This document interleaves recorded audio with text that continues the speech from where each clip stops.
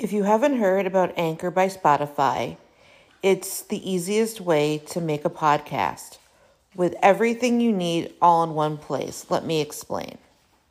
Anchor has tools that allow you to record and edit your podcast right from your phone or computer. When hosting on Anchor, you can distribute your podcast on listening platforms like Spotify, Apple Podcast, and more. It's everything you need to make a podcast in one place. And best of all, Anchor is totally free. Download the Anchor app or go to anchor.fm to get started.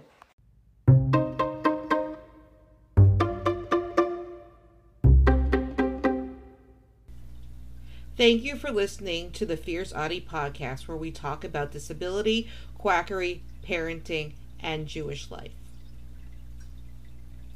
Disclaimer, this blog was written with A's permission. I would never betray my son's trust like that. It is important to know how to advocate for your autistic child who also has a serious medical condition.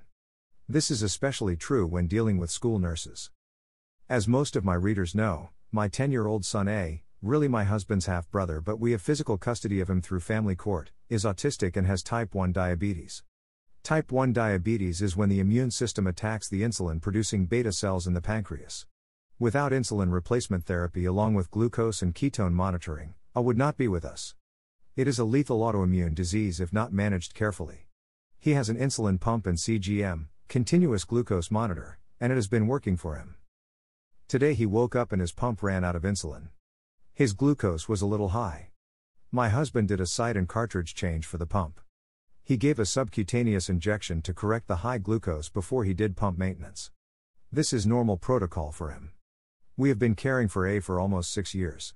He was diagnosed with diabetes when he was 2, so we have been doing this a long time. A has been out of the hospital for over 2 years with his current care plan. He is starting to become independent with his care, with supervision of course. We supervise because if he gets too much insulin, his life can be in danger. About an hour after my husband dropped A off at school, I got a call from the school nurse. I had been trying to vacuum the dust from under our bed because we do not want to be breathing that in and the new baby is in our room. The nurse said he was high this morning and she was going to give him a correction dose. I explained to her what happened this morning. It takes 2 hours for insulin to peak. She could have given him too much insulin too quickly and that would cause hypoglycemia. That is low blood glucose. If it goes low enough he can have a seizure and it can be fatal. She was arguing with me. She was not there. She did not know what happened. She kept on repeating it does not show on the pump.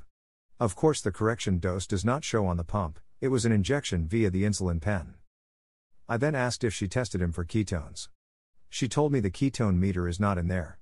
He has a large case where he keeps his glucose meter, glucose tablets, ketone meter and test strips for each meter. Oh, there it is. How does a nurse not check for ketones on a type 1 diabetic? I got so frustrated, I hung up. Ketones are a substance made by the liver. The liver produces them when there is not enough glucose to break down to turn into energy. Insulin keeps them in control. Ketones are always tested if the type 1 diabetic has high glucose, over 240 mg/dl, or if the diabetic is sick. If the ketone level is too high, they have a chance of developing diabetic ketoacidosis. The ketone level would be so high that his blood would turn to acid and he would need to be hospitalized. A has been near death with DKA 4 times in his life, all before he came to us. He was 5 when placed with us, so that should give you the horrifying truth. I am not trying to be a martyr as it is his illness, but I want people to realize how serious DKA can be. My husband overheard me yelling back at the nurse who was not listening. He called the principal of the school. He told her what happened and she is dealing with it. At the same time I called the diabetes educator at the endocrinologist office. She is the main medical professional who adjusts A's plan of care. She mostly adjusts insulin doses as his levels change. She has always been his best advocate. I told her what happened and she called the school right away and she called me back. The diabetes educator did call to make sure they are following her orders exactly and not to deviate from it. His parents know what they are doing and so does the child. Right after this I had no data on A's Dexcom follow app. The Dexcom is his CGM and it pushes his glucose number to anyone who is following his Dexcom account. It is able to be done by the Dexcom user having their own phone. I pinged the phone using the Find My iPhone app on my own phone. A few minutes later it showed his number as 179 and trending down. If she gave him more insulin, she could have caused hypoglycemia and risking his life.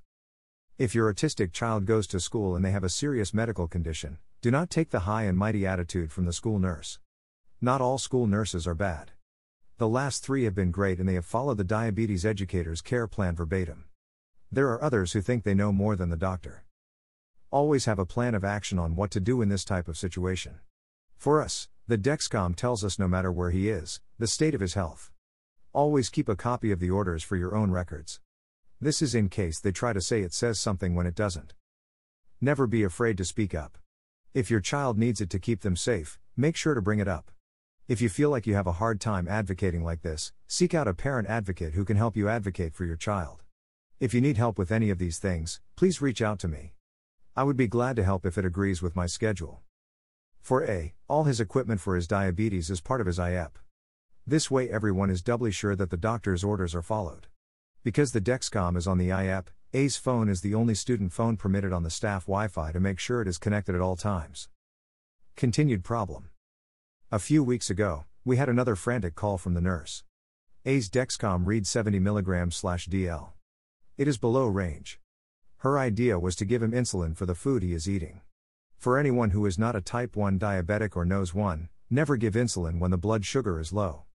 It can go into dangerous levels and can cause organs to shut down if the level is low enough. The hypoglycemia seizures come first. Once those happen, an injection of glucagon must be administered. It is basically a glucose injection. Once that is administered, it is an automatic hospital stay. Anyway, she tried to bolus, give him insulin, for his meal and his pump would not let her. The T-Slim has a software program called Control IQ. It gives him extra insulin if he is high and restricts insulin if he is low. It has a direct communication with Dexcom. She called us because she said the pump was broken. My husband looked at the Dexcom from his phone and saw what his glucose is. He said that the pump is working fine. The pump saved him from the school nurse. The pump knew better than the nurse. Let that sink in. He picked A right up from school and we withdrew him. We put him in public school where N goes and the small classes N does well at, and the nurse has a ton of experience with T1D. She asked a ton of questions. She handles lows with no drama. I could hug this nurse, but because of COVID, I can't.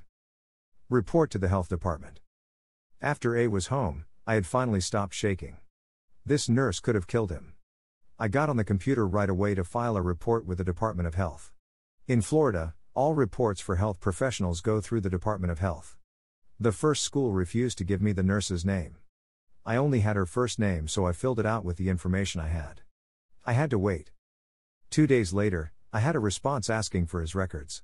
I downloaded his pump to my computer, downloaded all his endocrinology records and sent it to them. Good afternoon. Please see the attached letter regarding your complaint. We require further documentation to proceed. If you have any questions, please feel free to email me at any time. Sincerely. Investigation Specialist 2, name has been redacted to protect the investigator. Investigation Specialist I.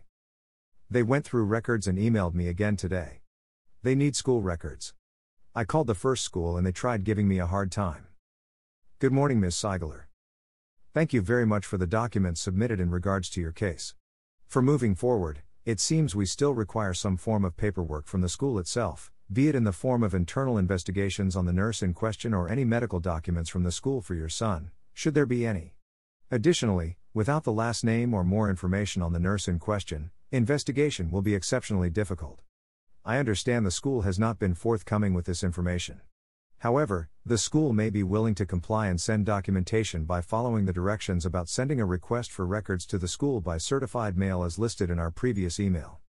I've copied the portion of the last email here for your convenience. Patient/medical records and/or any internal investigations from the Palm Beach School for Autism.